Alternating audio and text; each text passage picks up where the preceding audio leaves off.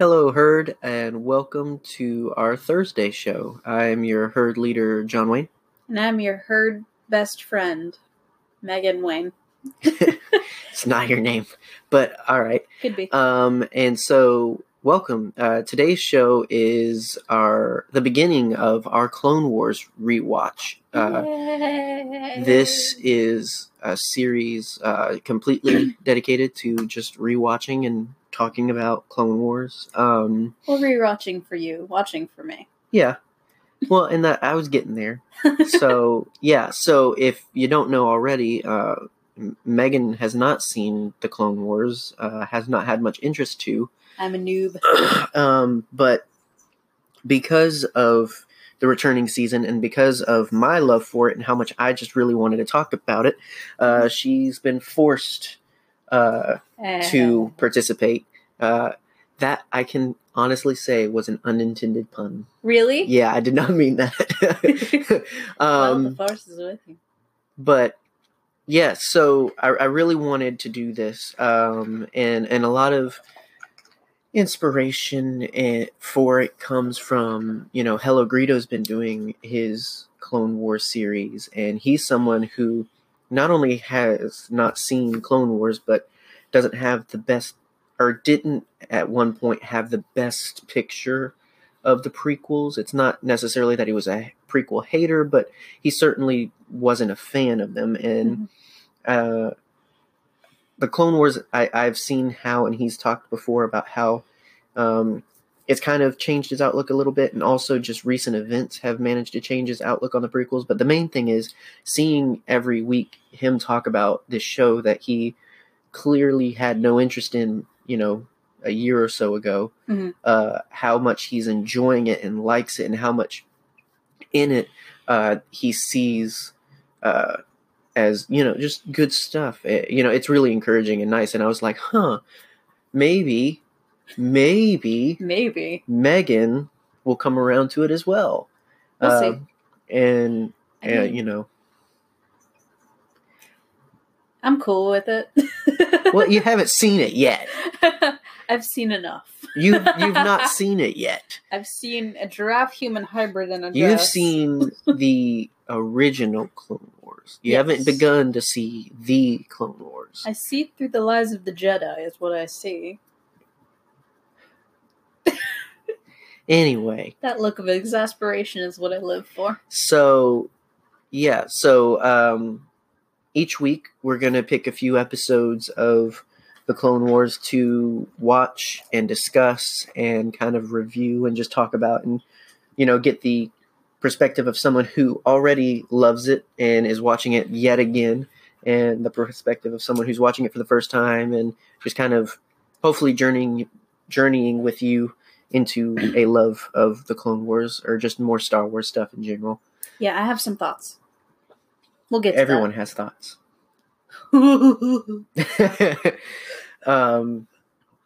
But so the interesting thing, though, is that we've decided to start with the original Clone Wars. So if you came into this episode wanting to just dive right into the Clone Wars, the 2008 series and film, then you're going to have to wait a couple weeks because this series is very near and dear to me. I grew up with this being the Clone Wars originally, and then Dave Filoni and George Lucas coming in with the other series.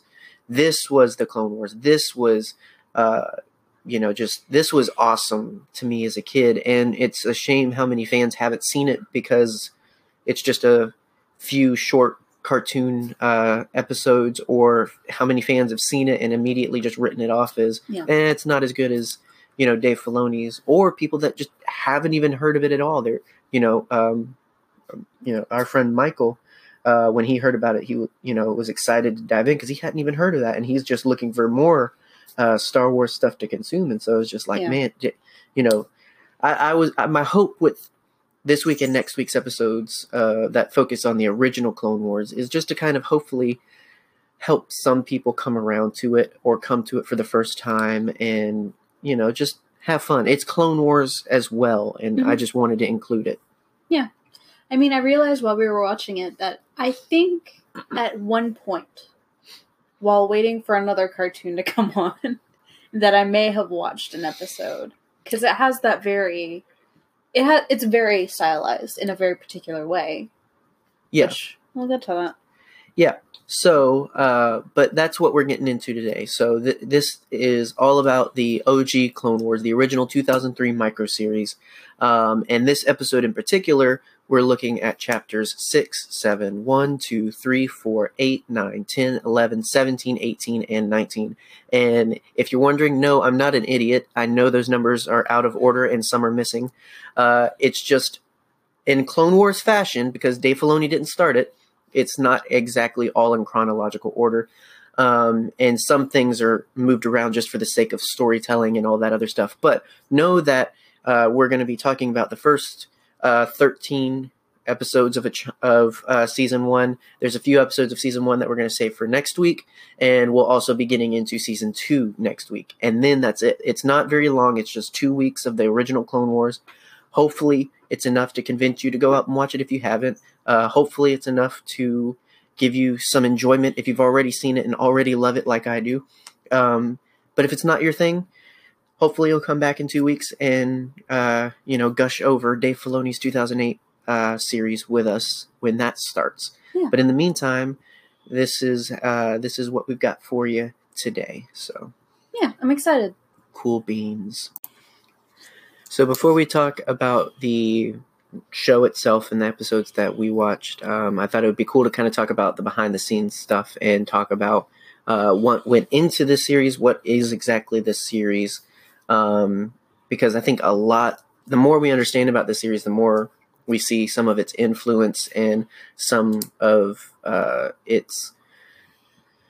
Really, if we hadn't gotten this, it's kind of questionable what some things might have looked like for the next Clone Wars series that followed it. So, but again, this series was released in 2003, and it's a micro series, which means, and you mentioned, you remember possibly seeing it between shows. Yeah. That's originally what it was created for. That's what it was marketed for. And so what they did was they created a season, although it wasn't initially really called that, but they created a group of episodes, 20 episodes total, that were all 5-minute episodes, and they were meant to air in different time slots of other shows. So instead of having a full Star Wars show, instead of over-committing into it, they started with these little tidbits of a show, and then you can kind of weave those all together and get this one big story. I mean, when you put all of season 1 and 2 together, it's really about 2 hours. So it's almost its own movie. Yeah. Arguably a better movie than the 2008 Clone Wars. But we'll get there. We'll talk about that. Don't at us. And so, so if you go and watch it, which you can find it in several ways on YouTube, you can find where you just watch it all consecutive. You can do like we did and do episode by episode, since we're doing it in a slightly more chronological way. But either way, you can find it out there fairly easily if you Google it. But it was a series that was set up following closely behind the events of episode 2. And the series follows several adventures of the Jedi as they seek to win peace for the Republic, leading all the way up to episode 3. The series had 2 seasons. Chapters 1 through 20 were collected as season 1 and were around 5 to 7 minutes long, set within the first year of the Clone War. And then chapters 21 and to 25 were collected as season 2 and were around 12 to 15 minutes long and take place directly before episode 3. So initially it sounds like, okay, 25 chapters, it must have been very long. But again, each chapter initially was only a few minutes long. And when you put them all together, they actually, really, the first season just tells the story of one major battle and ends on a cliffhanger of another battle. Mm-hmm. And if you can hear a cat, that's our cat. That's Piglet, who really just wants to be on the show. Piglet has joined the game. Hi, baby. So she doesn't have very many opinions on Clone Wars, though, so don't bother asking. I think dogs should vote. So, but yeah, so that's what the series is. And like I said, we're talking a lot about season 1, although we're skipping episodes 5, and we're skipping episodes. Let's see, we're skipping episodes 12, 13, 14, 15, 16, I believe. We're skipping some episodes. But why? Again, so the episodes that we're talking about, to recap, 6, 7, 1, 2, 3, 4, 8, 9, 10, 11, 17, 18, 19, all tell pretty much the one story. It tells a couple arcs that all just make one big battle and story and everything like that. Mm-hmm. The others, there's some intermittent episodes that tell their own stories that aren't pertinent to this. So I thought, for the sake of not confusing you, we would remove those and just tell this one big story. And then next week we'll talk about the smaller stories, and we'll also get into the biggest part, the peak of the finale of season 1 and beginning of season 2, which is arguably two of the best episodes. Mm-hmm.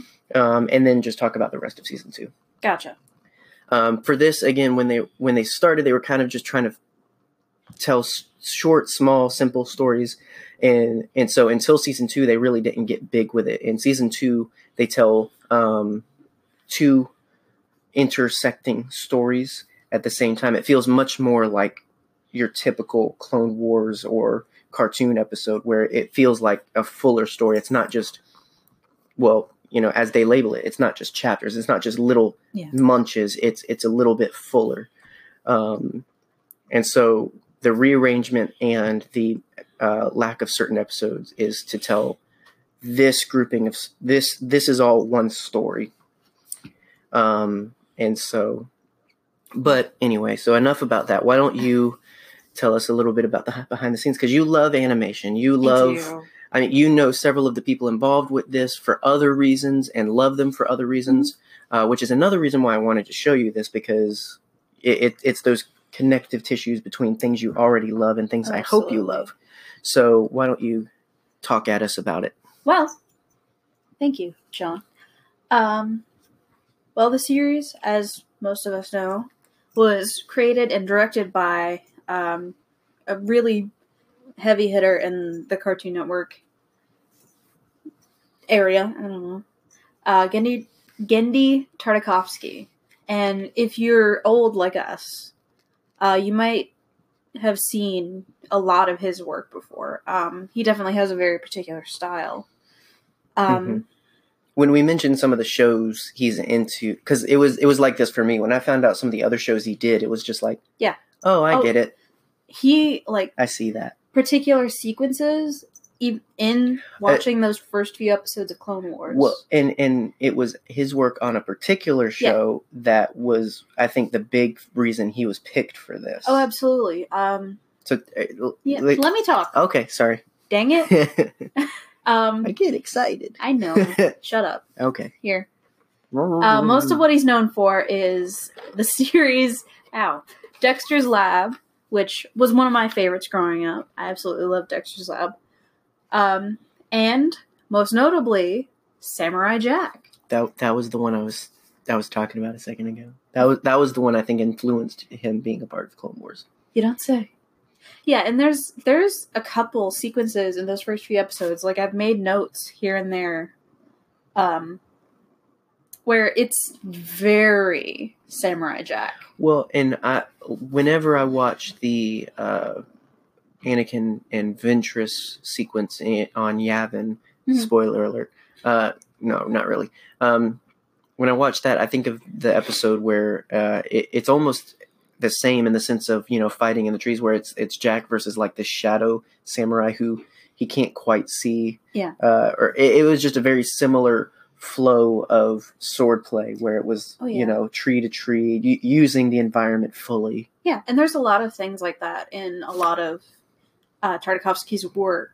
I mean, there's some serious, old samurai film influences there. Super. By the way, if you have never watched an old samurai movie, do yourself a favor. Watch them. They're delightful. Some of the best reviewed ones are actually some of the inspiration for George Lucas when writing for the Jedi and their mythology and everything like that. So, and we've got a planned show where we kind of just talk a lot about that kind of stuff down the road. But if you want to do your research ahead of time, you can look that stuff up. Yeah. Some other shows he's known for is co-creating Symbionic Titan. I never really watched that one. I didn't either. I didn't find that out until researching for this. Yeah. He directed some of my favorite animated movies. The Hotel Transylvania movies, which John hates and I love. And we had to watch 2 of them on vacation with your niece a few weeks ago. You loved it. I loved it that she loved it. He taught my nephew to say blah, blah, blah, blah. blah, blah. That's the only thing I like from those movies. I was not say blah, blah, blah. Yeah. So. But he also was a big member of the crew of the Powerpuff Girls.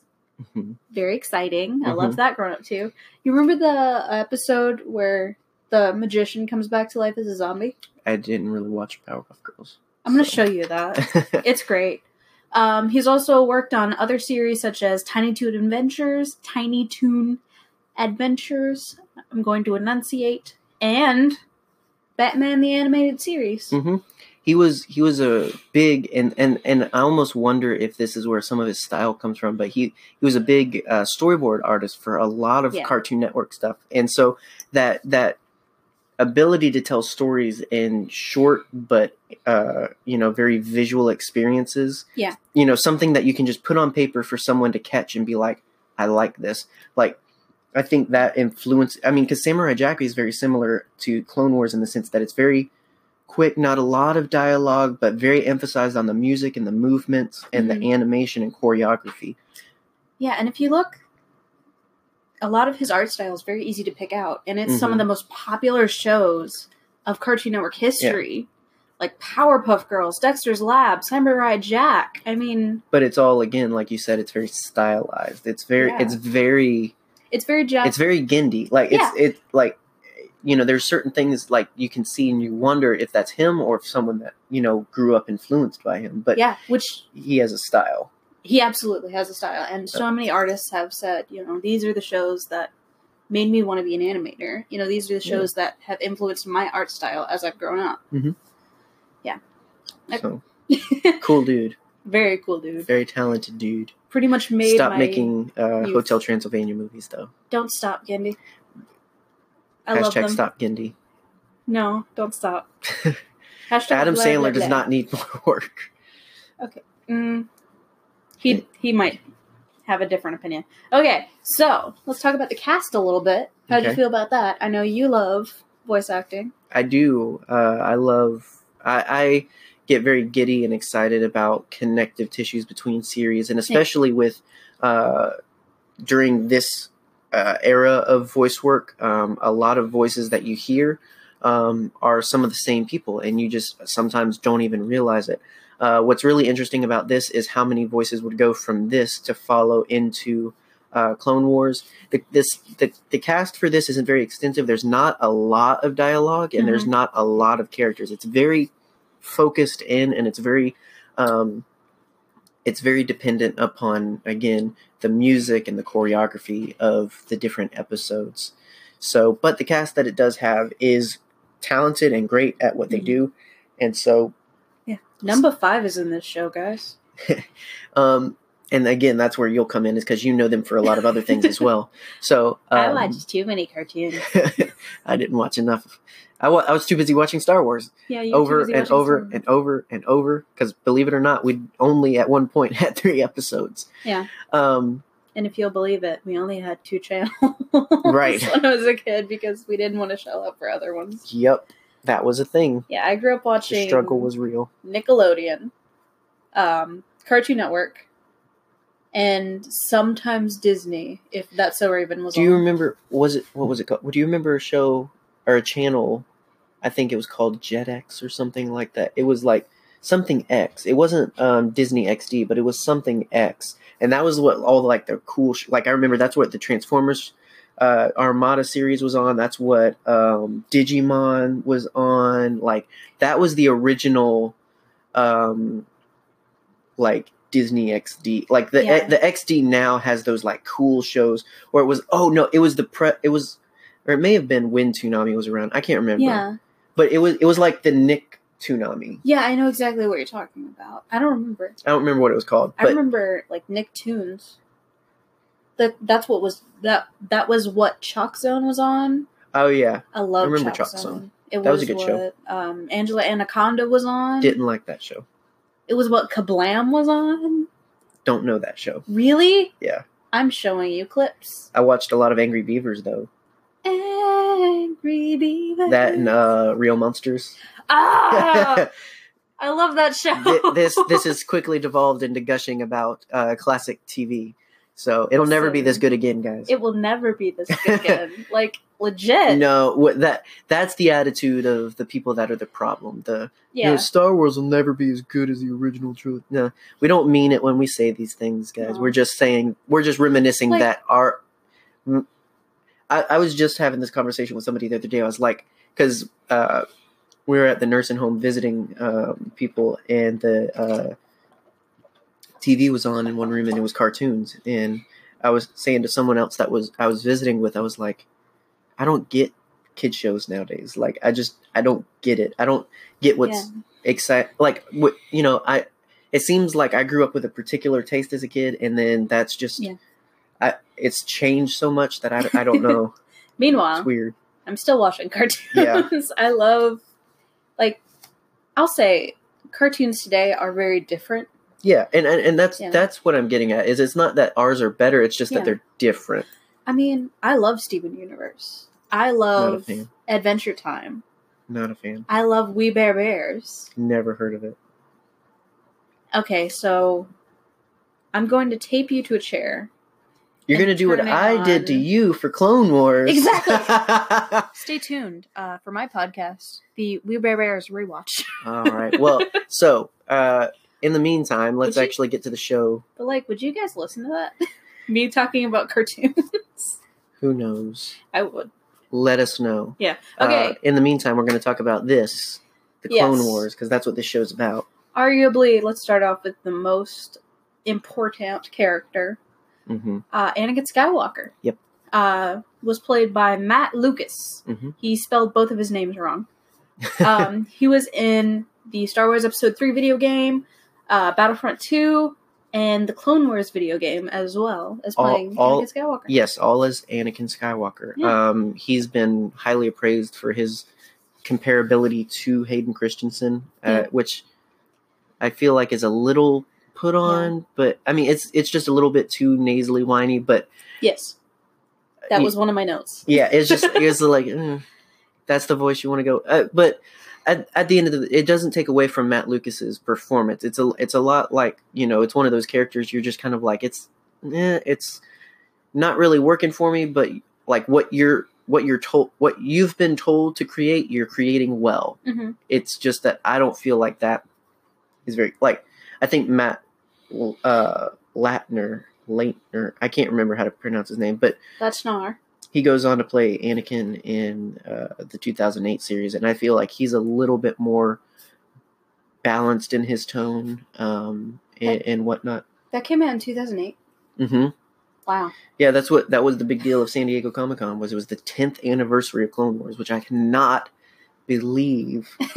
Do you feel old? I do all the time. So, but anyway, but yeah, Matt Lucas still did good work for it, especially when we get into season 2. But for the first season, I feel like it was just a little meh. Yeah. Well, John, who in the world can you tell me you look like a child right now? I'm so excited. I love this dude. Who played Obi-Wan Kenobi, John? James Arnold Taylor. One of my personal voice acting heroes. I love this dude. Mm-hmm. Why? He was Ratchet from the Ratchet and Clank series, series that is big, near and dear to my heart. He plays Johnny from Johnny Test, and good lord, so much more. He's Fred Flintstone now, since the original voice actor passed away. He's great at so many other doubles. He's been in so many different things, from Bionicles to just all kinds of stuff, and went on to again do voice work as Obi-Wan Kenobi in the 2008 series, and so he's one of those voice actors. Like, have you ever seen a cartoon? Yeah, he's in James it. Arnold Taylor was in that. Yep. But he is just, I mean, all of the characters he's gone on to voice and give life to have always been very special to me. But not only that, but the guy himself, he's just such a positive influence and such a, great spirit. And he's always looking out to add positivity to other people. And it's actually his book, Jat 365, that inspired our Monday Motivations, is because, he uses his experiences and his influence to influence positivity. And, I really took that to heart and wanted to do the same thing. So in general, just a great guy. If you're not following on social media, if you're not following him on YouTube, he actually has a great show where he talks about Clone Wars stuff with other voice actors from the Clone Wars, which is just fun in general. He talks to Phil Lamar. He talks to Sam Witwer, another awesome dude and hero of mine. And so... And mine. Great shows. Dude's got cheekbones for days. But yeah. So James Arnold Taylor. Awesome dude. Couldn't tell.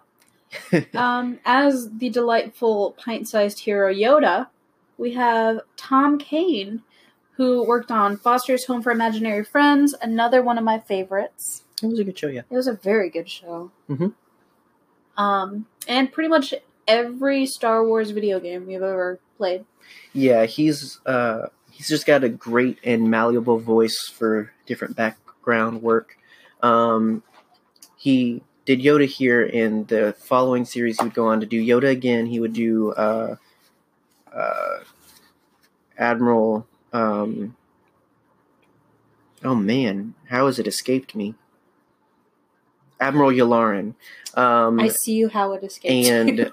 He would also be the narrator for each episode and everything like that. Huh. He played the Jedi that was responsible for training other Jedi in the temple in the Star Wars Episode 3 game. That's actually the first one time I remember knowing his voice. So, which is very much his Admiral Yularen voice, if you listen to it. Very nice. As Mace Windu, we have And Sassy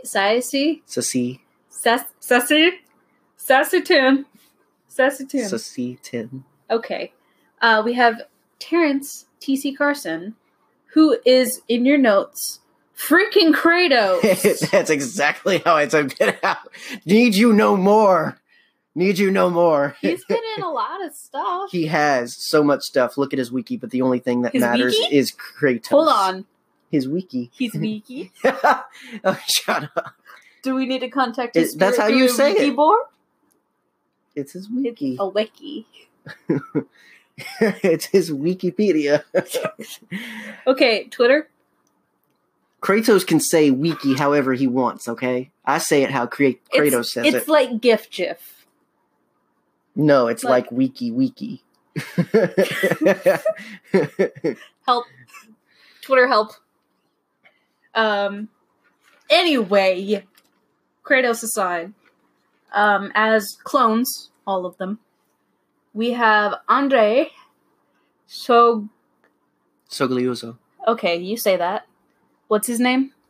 Andre Soglioso. There you go. That's him. Jackie Chan Adventures, which is another fantastic show. Jeez Louise, guys. It's just like a blast from the past. TF Rid. Transformers Robots in Disguise. You should have done that one. It was so much simpler to put it that way, though. Okay. American Dad, Invader Zim, another fantastic one. And more. Yes, it's safe to say we're not going to be able to cover all of these guys' IMDb. Just kind of pulling out the highlights. Yeah, if you worked once in Hollywood as a voice actor, safe to say your wiki is extensive. But your wiki's probably bigger. Okay, Count Dooku. Count Dooku and Sen Hill is Corey Burton. He was in God of War as Zeus. Mm-hmm. What else was he done? Well, fun fact, his God of War Zeus voice is basically just his Count Dooku voice. He's the legit voice double for Christopher Christopher Lee, yes. Christopher Lee. Names are escaping me right now. Count Dracula, yes.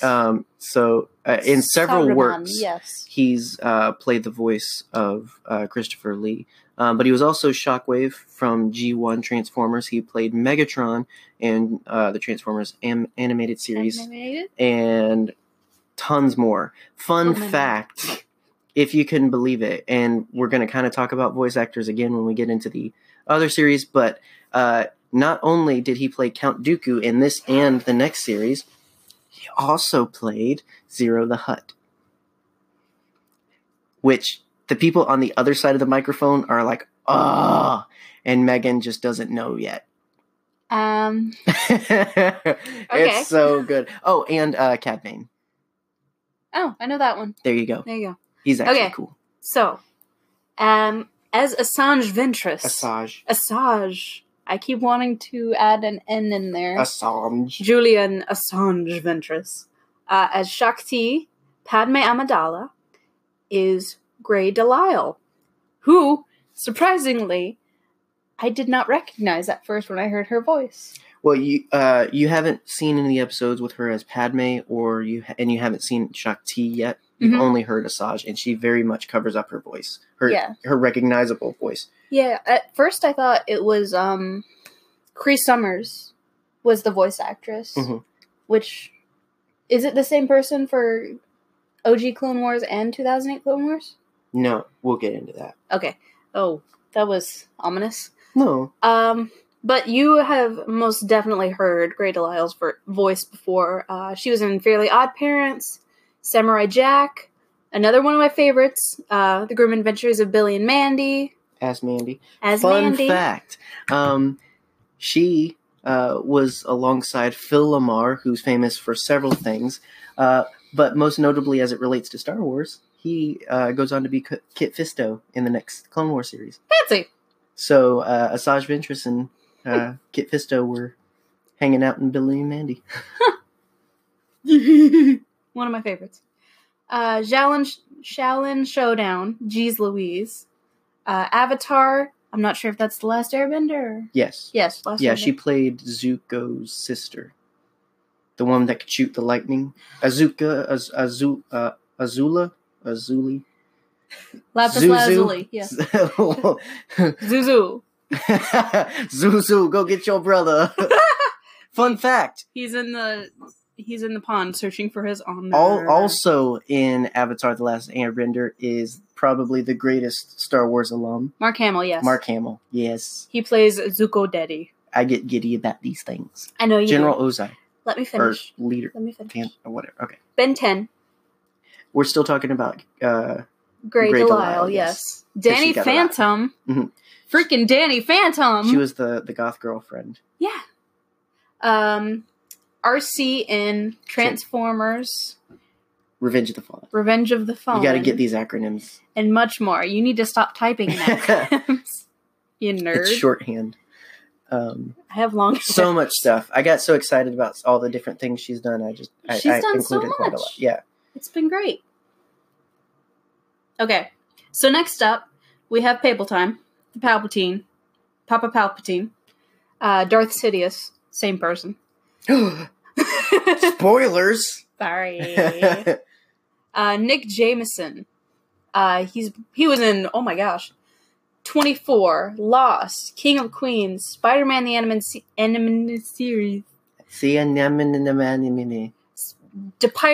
Animated Series. And much more. Mm-hmm. He's actually one of the older voice actors on this list. I was surprised to find. Yes. He is not 24 no longer. No. Probably twice double. Twice double? Twice double. Wow. That's how old he is. To the power of 8. Right. Kit Fisto and General Grievous in season 2 is Richard McGonagall. McGonagall. Wait, what? Isn't that how you say it? McGonagall. McGonagall. Like the professor. And John, Guess what? Mm-hmm. He was in Star Trek. The Next Generation. He was in Star Trek: The Next Generation. Yes, he was. He was in X-Files, too. Yeah, he was in X-Files. And Ben 10. And in Ben 10. I never watched that. And a lot of other stuff. Ben 10, really? No. Oh my gosh, such a good series. Like, I watched random episodes while I was waiting for Billy and Mandy to come on. Yeah, Ben 10 was a good series. Really great premise, and really just it's kind of like it's kind of like the starting of TMNT in a way of it. You know, started by this very up and coming company. Yeah, and just really took off. Art style was great. Yes, very much so, and really a lot of people won't agree, but I thought that. As it evolved, it just continued to get better. Especially, I was a fan of the latest series, which was a little bit more kiddie and simplified, but I liked it. Yeah. Here's something that you learn about me is I love 2D animation. Just in general. That's kind of why I haven't watched Clone Wars, is because, I prefer the 2D. Yeah. And it's a very particular style, but, eventually you get... It's one of those things, eventually when you get a passion for it, you kind of... Because even me, I'm not a fan of some of the animation choices in the Clone Wars, but it being such a great show, I kind of accept it, see past it, see it as an interpretation of an appearance rather than the appearance. Yeah. I mean, even watching Jimmy Neutron was hard for me. Ugh.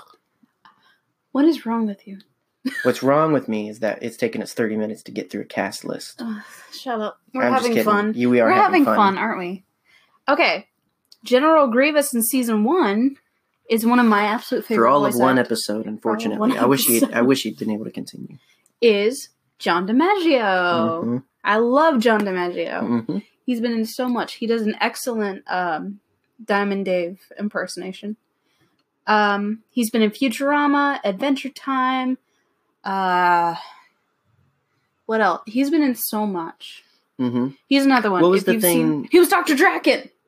There you go. That was the thing the other day we were watching, and I was like, wait, is that John DiMaggio? Yeah. Really? All right. There you go. Look at him. Yeah. Look at him. Mm-hmm. He do so much. I think Grey Delisle might have been the green lady, right? Yeah, she was Shigo. No, wait. It was either her or Cree Summers. I can't remember. For Pete's sake, they sound so similar. Back in the day, in voice acting, there used to be only like 4 women that did everything. It's like everything that's on BBC. There's only 4 people that really work there. Yeah, it was Nancy Cartwright. It was Cree Summers. It was... Who's the Timmy Turner girl? Who was the Timmy Turner? Da-ba-ba-ba-da. Yeah, she was also Bubbles. Mm-hmm. She's got a very particular voice. I can't remember. Her name was... It starts with a T. I don't remember. Anyway. I don't remember. And there was also, 3 male voice actors for every... Rob Paulson, Jim Cummings. Frank Welker. Look, guys, voice actors that are obviously listening to our podcast. Of course. Stop being so good at stuff. Please. You're taking all the jobs. They took your job! D. Bradley Baker, dude. Come on. Calm down, sir. Jeez, I mean, you get tired of doing people, so you start doing the animals. I mean, literally, look at his credits for Avatar: The Last Airbender. He's Momo. All of the animals. He was Appa. He was Appa. He was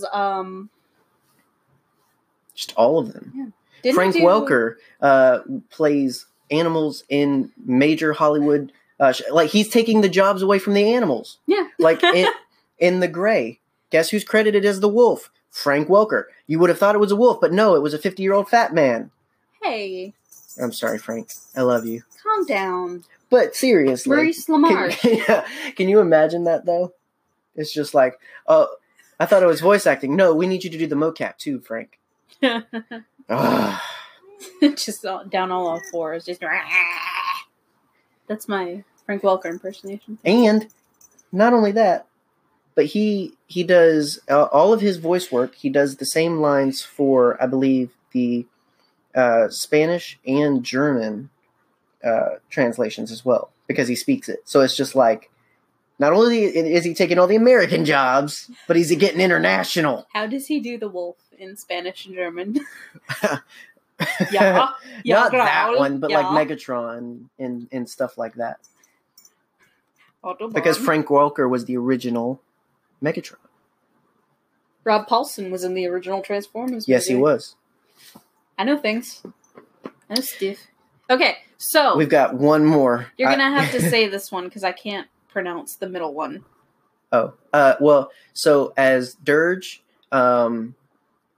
just awesome bounty hunter dude, Ki-Adi-Mundi, and Even Peel Even Peel is one Darren. of 3 short people in the Jedi Order. Is Darren Norris. Another recognizable dude. Who you have undoubtedly seen before if you grew up watching Nickelodeon like I did. He was Gordy in Ned's Declassified, the janitor. Yes. He is the voice of Cosmo from Fairly Odd Parents and Jorgen von Strangle. Jorgen von Strangle. Jorgen. All right, fine. I'm German. And Mr. Turner You're ginger. in the Fairly Odd Parents. I'm going to pinch you. And Knockout in Transformers Prime. See, I didn't and make that more. one an acronym. No, you didn't. I'm proud of you. There you go. It would be 3 letters. TFP.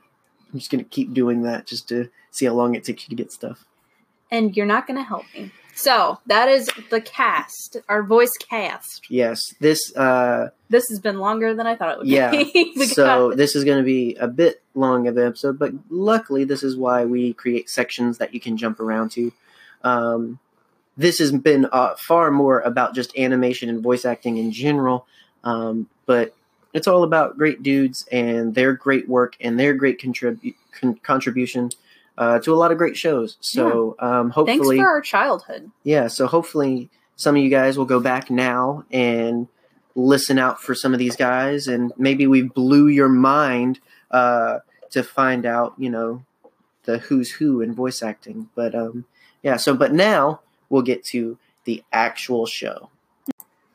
All right, so now we'll be diving into the actual episodes that we watched and kind of just talking about what's going on, what set these up, some details of legends, some details of characters, and just kind of getting your input and feelings and ideas about it, what you thought, what you think, and such. And so the main storyline where we pick it up, we're picking it up beginning in chapter 6 and 7 rather than starting with episode 1. You can start there, but for the sake of telling this story, it's a little bit easier if you do 6, 7, then 1, 2, 3, 4.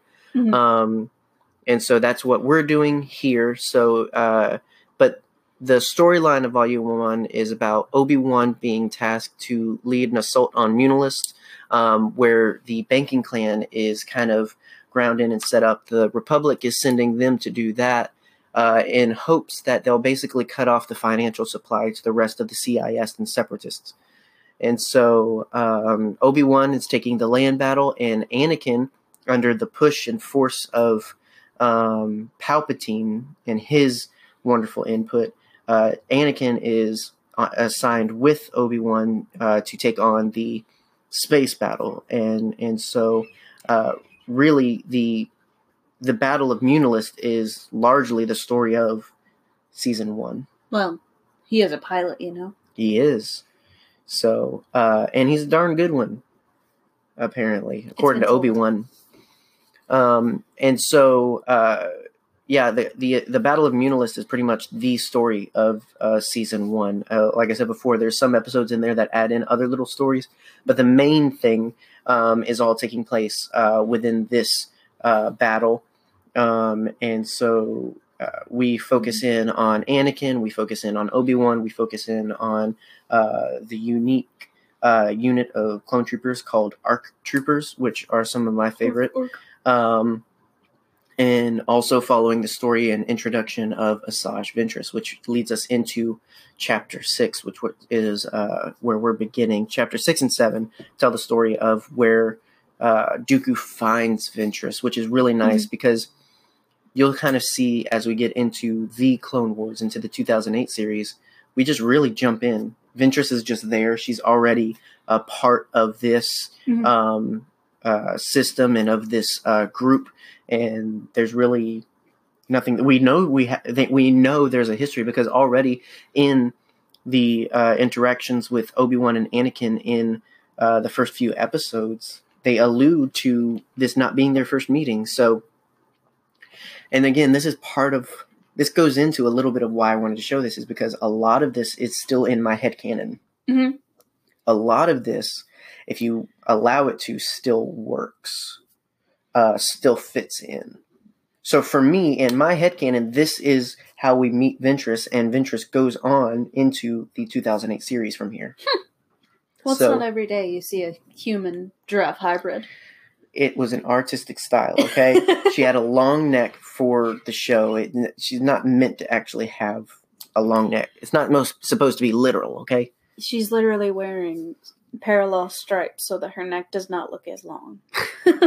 You don't know.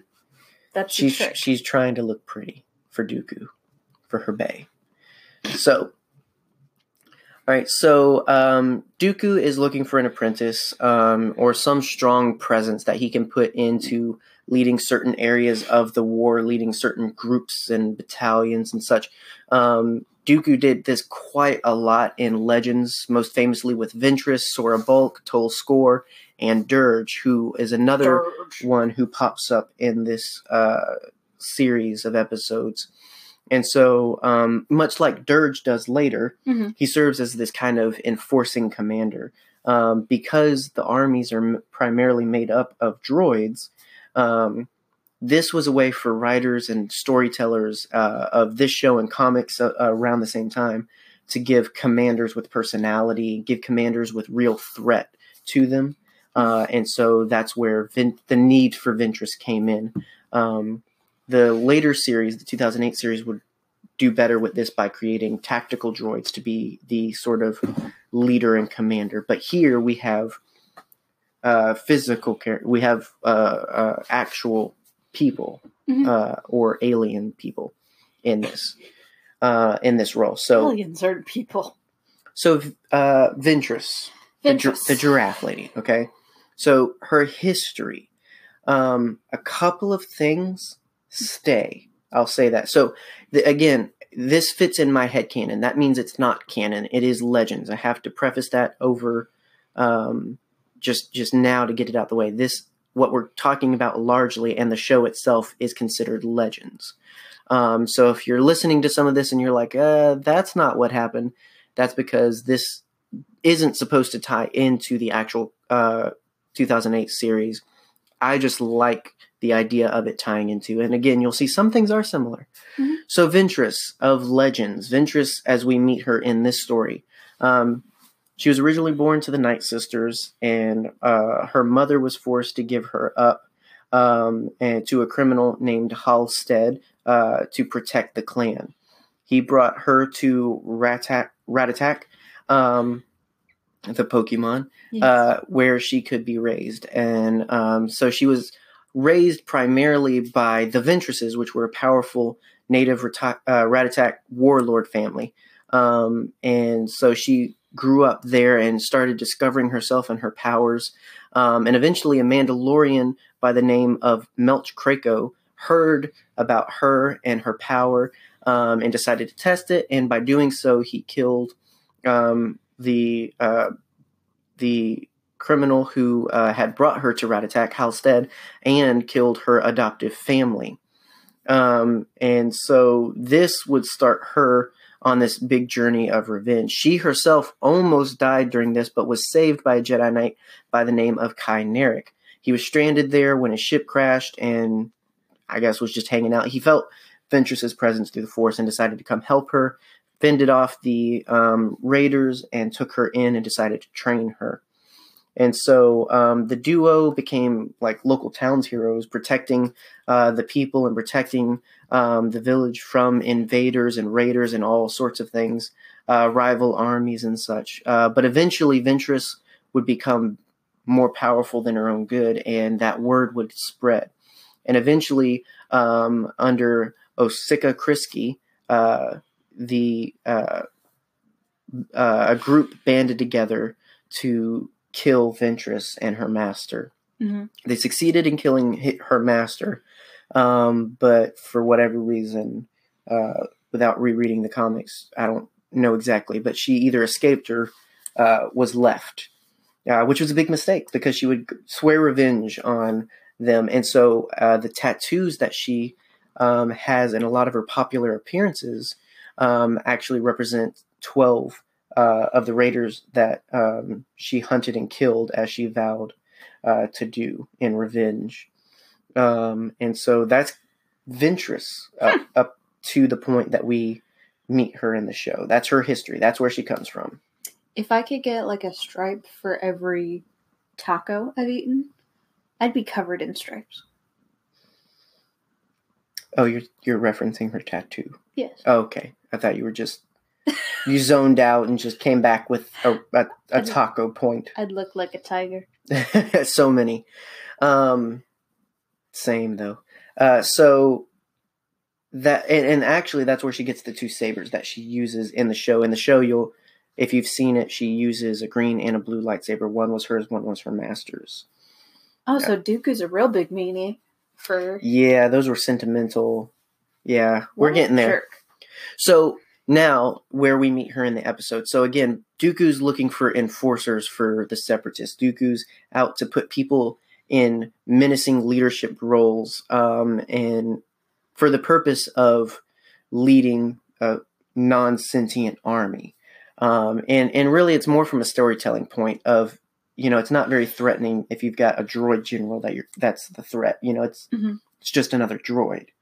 Having characters like Ventress and Dirge and Sora Bulk from Legends who would go on to be the real enemies, it created much more strife and much more cost at hand when these guys were in the story. Mm-hmm. So Dooku's looking for someone like that, and in order to do so, he comes to Rat-Attack, and he's met by some dude that you made notes of. He has the dumbest face I have ever seen in my life. He just looked like... How would you feel meeting Count Dooku? Oh. Exactly. You wouldn't have the best face either. Oh my gosh, it's Dracula.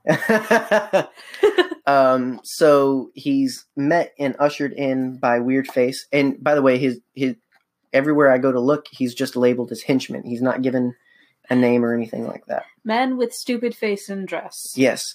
Man with stupid face and dress doesn't last very long because as soon as he sits down with Dooku, we see a shadowy figure come in. Or actually, we don't. We just know that the guy was there and then he wasn't, and now there's some new dude in the space.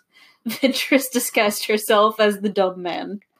She just took tape and squished her face as much as she could. Well, really, she was just wearing her, black Sithy cloak. Legit. I'm gonna post a picture of this guy's face on Twitter. He's got a dirt face. So this is all taking place at I have the name here somewhere. At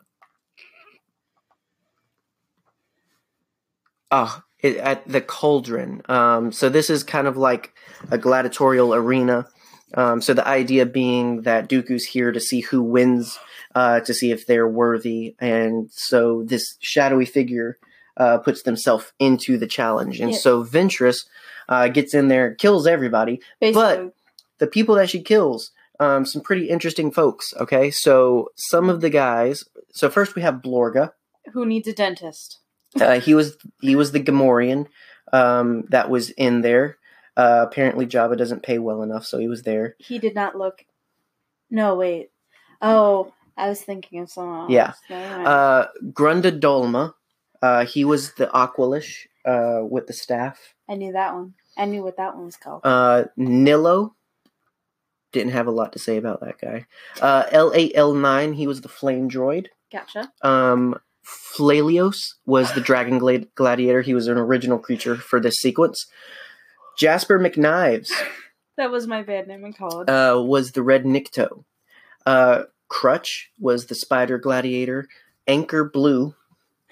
He was the very ugly, hook-handed guy, who I guess they called him Anchor because of, I guess it was more of an anchor, not a hook. Swimmy, I believe is how you pronounce that, because he was the alligator dude. And finally was Giant Flog, was the big guy at the end, the one that needed the dentist. That was my nickname in college. So if you watch the sequence, now you know who Ventress is killing quite theatrically. Boy, so howdy. Just goes to show everybody in Star Wars has a name. Everybody has something. Yeah. And except the henchmen. Yeah, I will say that, like, at the end of that sequence, there is a very Samurai Jack sequence. Oh, yeah. Like, the whole run at each other and then whoosh. And then the guy falls down. Yeah. And Ventress does not have a katana to sheath, so she just sort of stands there. Yep. But then Dooku's so impressed that he pulls a Magneto and just kind of floats himself down. Dooku floaty boy. There's a lot of flying in these episodes. They did like to use the Force. Like, I feel like Genndy felt like what a lot of fans think of, like when we see a lot of lightsaber fights, we don't tend to see them using the Force very much, or to a far extent. Yeah. But in the Clone Wars series, you can definitely say that they use the Force to, influence their fighting. Yeah. Which leads to pretty cool stuff. Dooku and Ventress have an exchange where she eventually jumps the gun and decides to say, "I'm a Sith," because she doesn't know who she's talking to. Yeah. And Dooku, of course, laughs, and she doesn't like that very much, and he doesn't like that very much. Yeah. So he strikes her with lightning, and this is this interesting moment where, again, Dooku is Dooku. He's a very unassuming Sith. And that's part of why Palpatine picked him, is because he was much more political and conspiring than he was, very challenging with a lightsaber and whatnot. And that was actually all part of the plan. I'm going to call you out for making a pun in your notes. Where? Dooku decides to enlighten her with the blast of Force lightning. Nerd. Again, unintended. I don't believe that for 1 minute. Call him out. Call him out, Twitter. So, so he shocks her, and then she wakes up later in his Dooku crib. His Dooku crib. I'm Count Dooku. Welcome to my crib. Unless you're as old as us, you're not going to get that reference. We don't know where it's at. I don't know where it's at, but it's very nice. He's got some flowy curtains and such. So, leave it to Dooku to be very artsy in his decorating skills. I'd watch that 50 sitcom, Leave It to Dooku. Right. Here's my curtains. Here's my giant statue. That's pretty much it. That's all that's there. There are my pillars that I like to throw at people. Yeah. And so he challenges Ventress again. This time, not hiding who he is. He pulls out his lightsaber and attacks her. Eventually, as you mentioned, destroys her lightsabers, that were very sentimental, as we come to find out. But he's very quick to replace them after she's proven herself, and Palpatine agrees, she's the one for the job. Then he gives her new lightsabers, which, fun fact, come from his recently deceased former Padawan. That's called recycling, kids.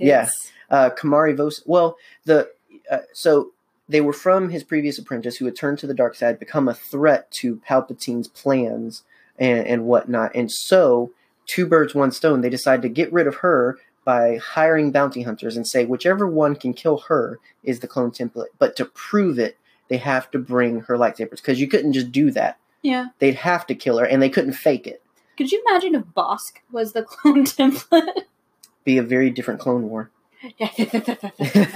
But yet again, fun fact, D. Bradley Baker played Bosk and the clone, so he'd still get all the work. Exactly. D. Bradley Baker, give somebody else a job. So, but the bounty hunter that did kill Kamari Vosa was Jango Fett. No. So again, two birds, one stone. We need her dead. We need a clone template. Yeah. Whoever can do it is the one. Palpatine does that a lot. He's like, yeah, this is my new apprentice. You must kill my old apprentice, or someone who I know. Well, he didn't do it as much as you would think. Well, he did it with like Darth Vader and Starkiller. No, he ordered Vader to kill Starkiller That's what I meant. instantly. Yeah, that's what I meant. I thought you were saying like he tries to get a new one all the time No, to replace the other one. no. The only one he's ever really ultimately tried to replace is Vader. And that's because he lost hope in Vader. Vader was meant to be his real apprentice. He had a lot of hope in Darth Maul, but he ultimately didn't see him being the one to take over the Empire with him. And Dooku was just a pawn for him to be able to create the Empire. So neither of them were really apprentices. Because he wasn't buying into them being... Like, Anakin was the one he was pouring everything into to be the one that he rules with. And then, when Anakin failed and became... Well, didn't become Vader, but when he became the more machine Vader that we know, then he started to have his doubts about Anakin. That's why he was so quick to want to take on Luke. Are you saying that he didn't think he could do it? That's exactly what I'm saying. Do it. But he did think that Ventress could do it. And so he sent her off with the mission of killing Anakin Skywalker. And so that's chapter 6 and 7. And so some fun behind-the-scenes stuff of that is the design for Asajj Ventress comes from early Attack of the Clones brainstorming for Palpatine's apprentice that would later become Dooku. He wanted, this is, I believe, Lucas. He wanted her earlier designs to look almost if she was a samurai. And so that... you can see that. Yeah.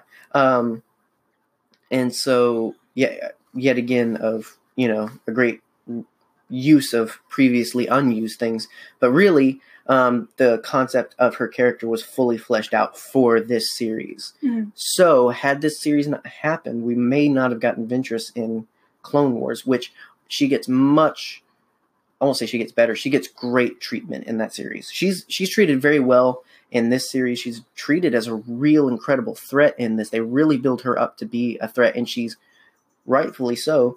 And in the next series, though, she's a threat, but they also give her a depth of understanding and character that makes her someone you root for. Not root for her to get defeated almost, but root for her to get what she deserves. Yes.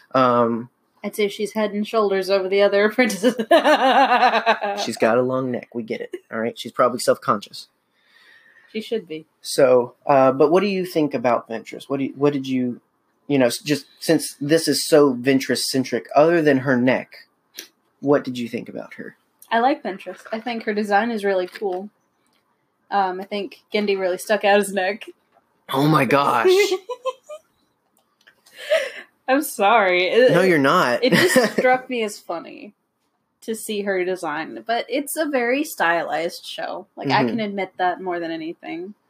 You don't really need to crane your neck to see that. Oh my god. All right, moving on. No, I'm not done. I'm not done. I think Ventress is really cool. Like, she's probably one of the first female Sith that we've seen in Star Wars media.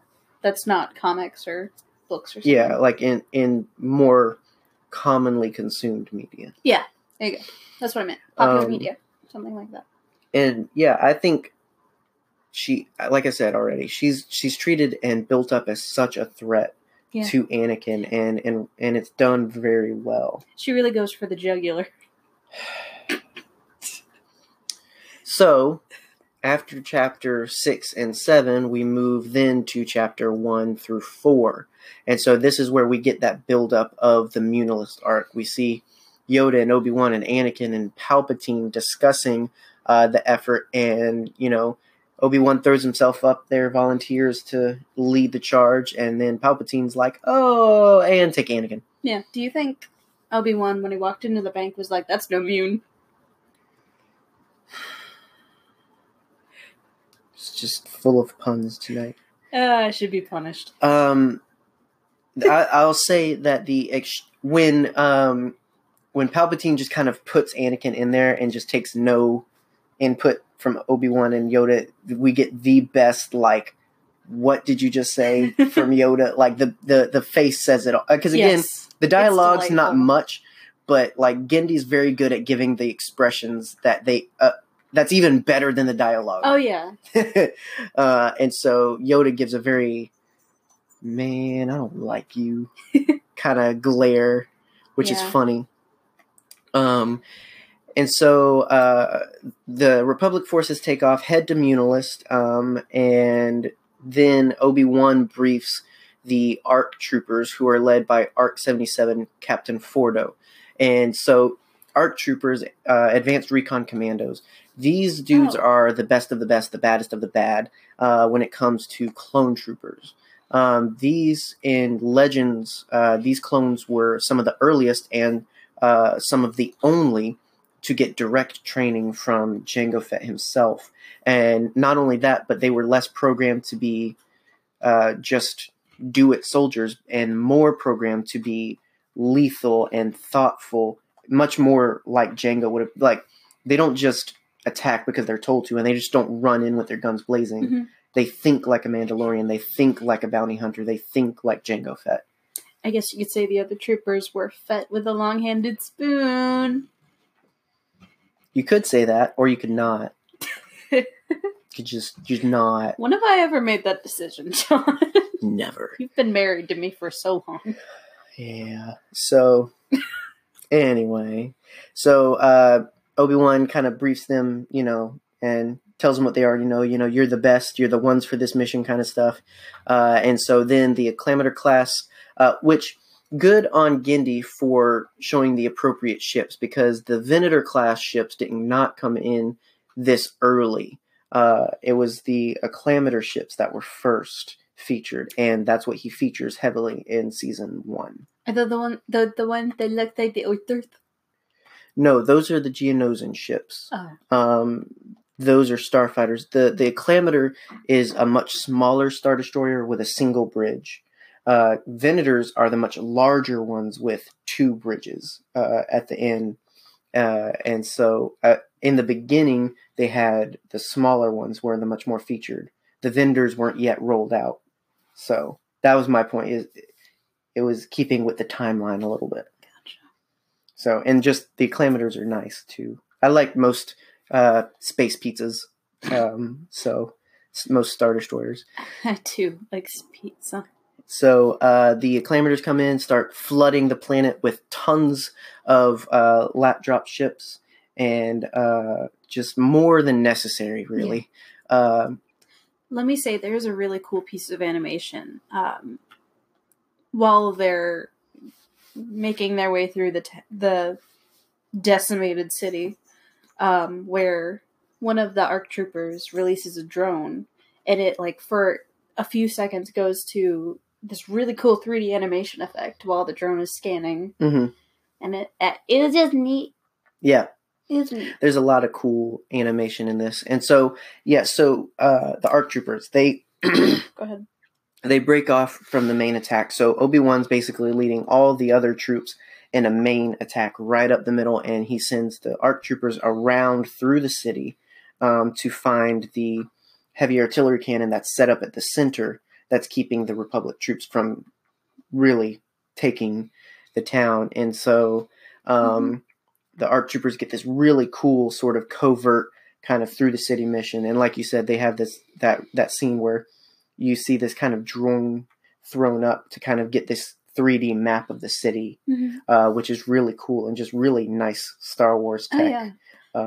And I will say there was another really great animation design choice that was made during the scene where since the city is in such like bland colors, like a lot of beiges, a lot of tans, a lot of colors, a lot of whites,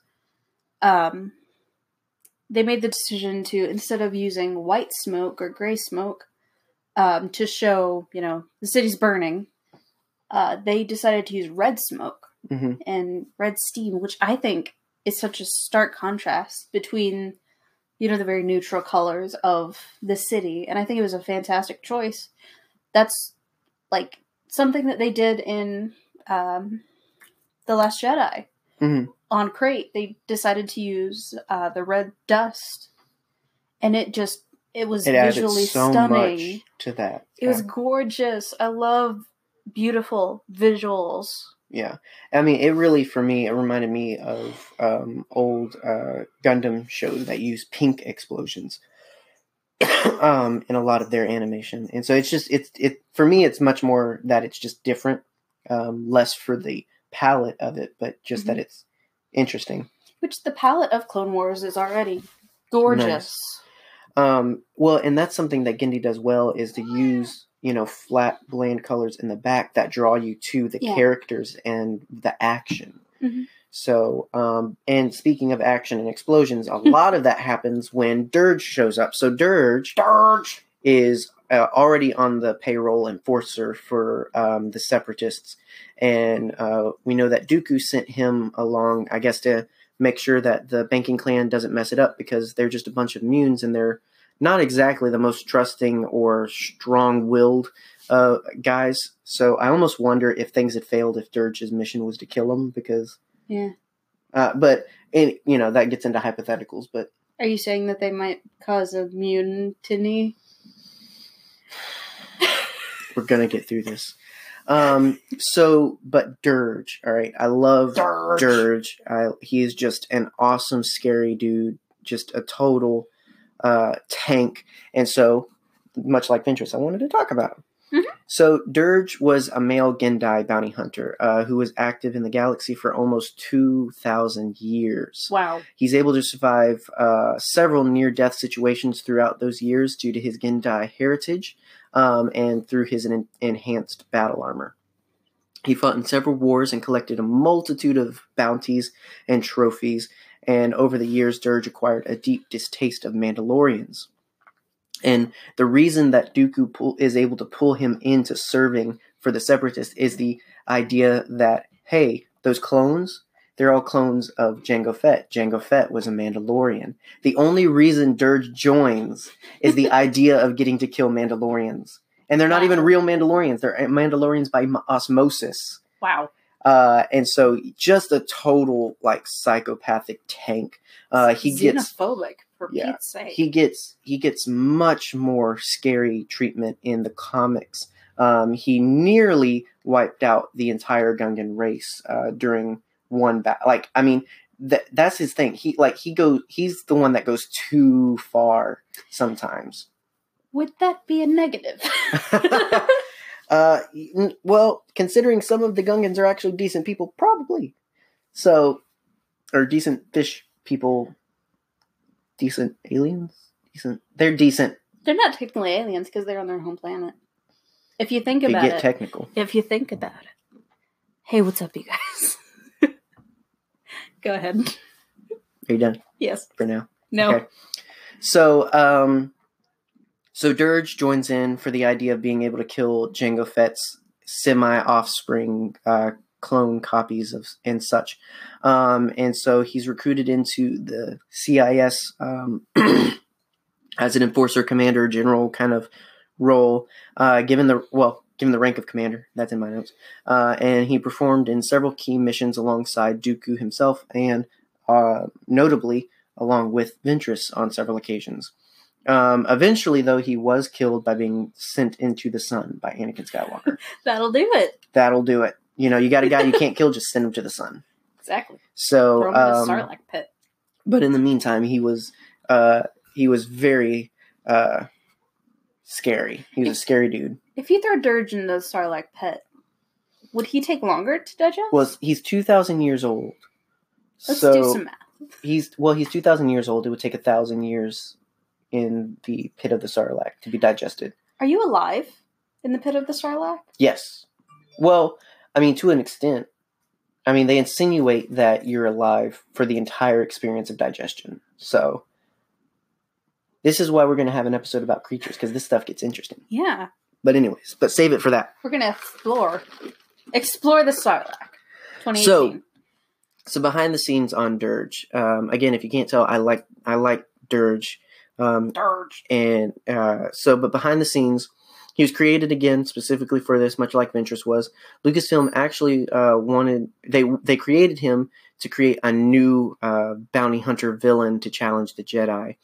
In the series, Dirge's armorless appearance is heavily influenced by the 1988 animated film Akira, and his reminiscence of his climax, which you pointed out, which was funny. Yeah, we were watching that episode, and I was just like, "This is like the last 10 minutes of Akira all over." I love that movie. Yep. So originally in Chapter 20 of Season 1, the finale, it was supposed to feature Dirge, but it was changed to feature Grievous by George Lucas's input to more market him for his upcoming appearance in Revenge of the Fallen. Oh my goodness, Revenge of the Sith. Mixing my franchises. The Clone Wars television series director Dave Filoni actually wanted to reimagine Dirge as a human character for the 2008 series, but he was later replaced by the much more popular Duros character that would become Cad Bane. Ah, Cad Bane. Who is also another just awesome bounty hunter dude. Yes. He just looks cool. Yeah. He's space Clint Eastwood. Let's just be honest. So Dirge rolls in and not literally rolls in, but he comes in with his speeder bike squadron. He does somersaults into the scene. And so what's really cool is he's got this army of IG Lancer droids on bikes with lances, and they literally take out all of the Republic's tanks with lances. Yeah. Like, we can resist all kinds of small arms fire. Can it resist lances? Nope. It's called a lance. Who's gonna use a lance in the Star Wars universe? No one. So of course they couldn't prepare for this option. Like, we didn't have a lance option when creating these things. And so they come in, they wipe out the Republic tanks, and not to be outdone, Obi-Wan then gets his clones together, gets on their speeder bikes, and gets their lances. Ow. Because they just packed those for this. They were like, you never know when you're going to need a lance. Exactly. And so Obi-Wan reenacts some Knight's Tale action, and I love that movie. Dirge and Obi-Wan joust, and eventually the scuffle gets physical, and Obi-Wan stabs Dirge, and what becomes a really, really cool sequence. Dirge keeps going. Mm-hmm. With the lightsaber still in his chest, he keeps fighting. Yeah. That was so cool. And so Dirge pulls out all these different kinds of cool weapons to try and take down the Jedi, which really builds him up that he's experienced Jedi before, most likely. But he comes prepared for really any situation. He's got all the different kinds of weapons that you can need. But he's a tank. Yeah. He's a Swiss Army knife tank. But with the body of Akira. It's not enough. And so Obi-Wan decapitates one of his arms and cuts him in half, as he loves to do. He is good at that. He's kind of like Optimus Prime from the Michael Bay movies. It's like, Obi-Wan likes to cut people in half, and Optimus Prime likes to tear people's faces off. Yeah. If he worked in like a butcher shop, he'd be really good at like dismembering animals. Yeah, he's just good right down the middle. You are my brother. It's like, but I want to right down the middle. I can only cut right down the middle, guys. We only serve Cornish game hen in this house. Right? Can you just take a trim? I can cut it down the middle. He'd be a terrible. He'd be fired. Yeah, he'd be terrible hairstylist. Yes. He could not just hold cut down it in a half. job at Ulta. Or just shave half of it, right down the middle. Hello there. So it seems like it's done, but of course, Dirge didn't live that long to be taken down by a little bit of lightsaber action. Some light dismemberment. Yeah. 'Tis just a flesh wound. And so he kind of creeps away until we get to see him next. But Dirge was just this very menacing kind of new, different character. And you want to talk about long necks, okay? He had a long neck. Well, his neck was the length of a person, practically. He did a lot of raps. Come to find out, though, I thought that was just the neck armor of his, but he's got this kind of samurai kind of chainmail that goes around. If you look at images, that's what his neck looks like and is this kind of chainmail stuff. Yeah. So it's not his actual neck. It was actually just a design of the helmet. Wouldn't it be funny if his head was like in his chest or something? It's not. I know. Yeah, we actually see him unmasked in the comic where Anakin kills him. We finally get to see his face. Not pretty. Not pretty. Need to Google. And so, but yeah, so Dirge's introduction. I remember being a kid and I was just like losing my mind over this character. Love Dirge. I love most bounty hunters and bad guys, but Dirge was just really a really good one. Oh, I see what you mean. Not pretty at all. Yeah. He's much like Jason Voorhees in his later years. He looks like where the wild things aren't. So then we get into chapters 10 and 11, which feature Anakin a little bit more, show off a little bit more of the space battle that's going on, and we get a lot of that action. And like you said, he's a pilot, and apparently a great pilot, according to Obi-Wan. And here we get to see some of that. We get to see some of his ace piloting skills, which I appreciate, because I felt like he was very built up as this great pilot and just not featured enough. And so this did good to kind of give a little bit of that. But where it gets interesting is eventually this strange ship shows up that we find out is Ventress showing up. And she starts luring Anakin around and chasing him. Or he's chasing her around to try and... he just has to kill this other pilot. And she knows that she can get him to follow her if she just keeps baiting him, and eventually they jump to hyperspace. Obi-Wan gets ticked off and sends clones after him, and that leads us to probably some of the best parts of at least these episodes that we're going to talk about, where we finally get the big confrontation between Ventress and Anakin. So Ventress leads Anakin to a planet that we all know very well, Yavin 4. Before it was made popular in A New Hope. And the clones are quick to follow. And what we get with the clones is, they're all kind of searching the forest for Ventress, and then they just start disappearing one by one, and they start kind of getting thrown around, tossed around, and we find out that clones would make a great boomerang as one just copters through the air. Yeah, that is a fantastic sequence of animation. That should have won all the awards. But this suspense building and this kind of mysterious force enemy, it really again goes to build up Ventress as a big threat. She's scary in this. She's a threat to Anakin in this. She's not just the Saturday morning villain. She's a real credible threat. Yeah. And even in the fight between the two, the duel, we see that. They're very evenly matched. They're very closely, at each other throughout the whole thing. And the sequence follows them through the large trees all the way up to the temple, where we get an obligatory in the rain lightsaber sequence. Of course. And such. But altogether, beautiful choreography. It's just really drawing it out, and one can never seem to get the other. Mm-hmm. And it reaches climax when the two are at the main temple and eventually make their way to the top. Ventress disarms Anakin and seems to kind of have the upper hand there, but then Anakin, as you can tell by the red hue that starts to light his face, which...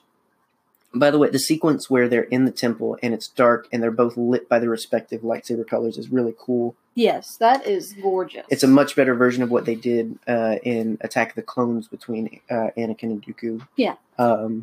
Because in the film, they're very clearly just waving their lightsabers above themselves. Which was also beautifully done in Force Awakens. Yes. During the woods fight. Yeah, well, and J.J. Abrams in that just used lighting very, like when the sun went down and the light on Han and Kylo was just more heavily featured. Like, great stuff, good stuff, J.J. Beautiful things. Good job, AJ. JJ. But in this, we Mr. get Abrams. more of that great light work, and it really follows. And it's interesting because it goes from featuring Anakin with his blue lightsaber to this ending where he starts to get featured by the red sun and by the red lightsaber. Yeah. And we see that follows with him starting to tap into his anger. He's fed up, he's angry, and he shows it. And eventually, just kind of overpowering Ventress. And it's cut intermittently with these sequences of seeing Obi-Wan's silhouette and Qui-Gon's silhouette and Yoda's silhouette as he, with every strike that he makes. And eventually the ground breaks beneath Ventress and she falls into the chasm, and he lets out this very angry boy yell, and it's finally over. And it's just this great emotional sequence, this great choreography. It's just a beautiful way to see it all kind of build up, and then finally it felt good. It wasn't like the Saturday morning bad guy stuff. It wasn't like, oh well, I'll get you next time. Yeah. And that's what eventually Ventress became to me in the Clone Wars in the 2008 series. And so her here is so much more. And I think that's because they were like, well, she's only going to get one outing. Let's give it to, they didn't expect her to really become, she would to be so heavily featured in the comics. And then again, the 2008 series. I don't think they knew she was going to be, there was going to be such a payoff for the work that they did with her in the Clone Wars micro series. Yeah. So, but all right, so that's these episodes. That's these 13 episodes. This is the main story. And this is why I wanted to feature this in its own sort of capsule. We get Ventress recruited, we get the Battle of Munilist, and then we get Ventress and Anakin. And so this is all one told story. Like next week, we're going to have a lot of individual stories to talk about, and this is one big feature story. Yeah. What'd you think? It was interesting. It was very interesting. Which is usually what people say when it's not interesting, but it was. It was actually interesting. Like, the art style made me want to keep watching. Mm-hmm. If that makes sense. Like, yeah. I love everything that Genndy Tartakovsky has done so far. Mm-hmm. And, he does a great job of keeping you engaged. Yeah. Well, I think the great thing about this is, like, even if you're not a big fan of the story, you can have fun watching the choreography, or, like for you, watching the animation, or, I mean, the music too is, again, because they don't use a lot of dialogue, they use a lot of the music to accentuate things and show the action. And so, and the music is gorgeous. Mm-hmm. And it's used just right to show off the action.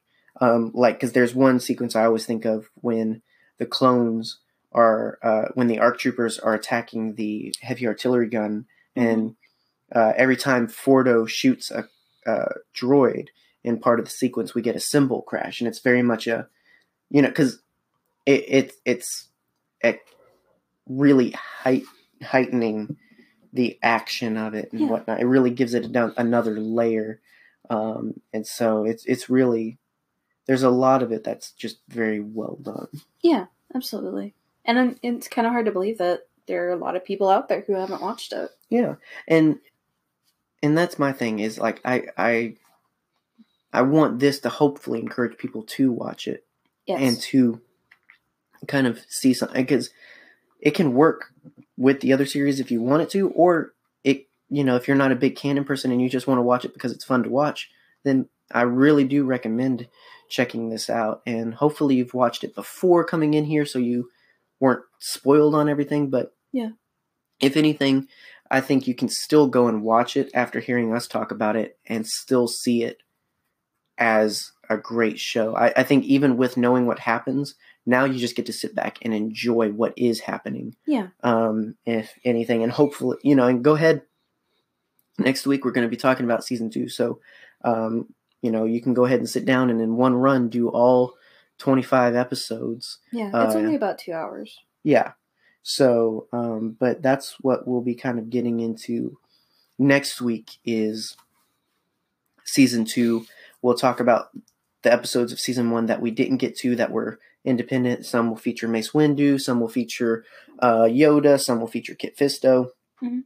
And then we'll get to the season finale, which is amazing. And we'll get to the season 2 episodes, which are half amazing. So there's that. Lots of amazing and then some okay stuff. Yeah. But yeah, overall, I still to this day love this series. I went on Twitter after we watched this and, said that. I was like, all these years later, and this is still as awesome as I remember. Yeah, which doesn't happen very often. Yeah, well, not 15 years later. No. Like, wow. I mean, yeah. 15 years. Yeah. You're old. Well, and again, so for me, so headcanon up until this point, Ventress still works. Like, for me, this isn't where Ventress ends. This is the history of Ventress that we see that in the other Clone Wars series, the main series.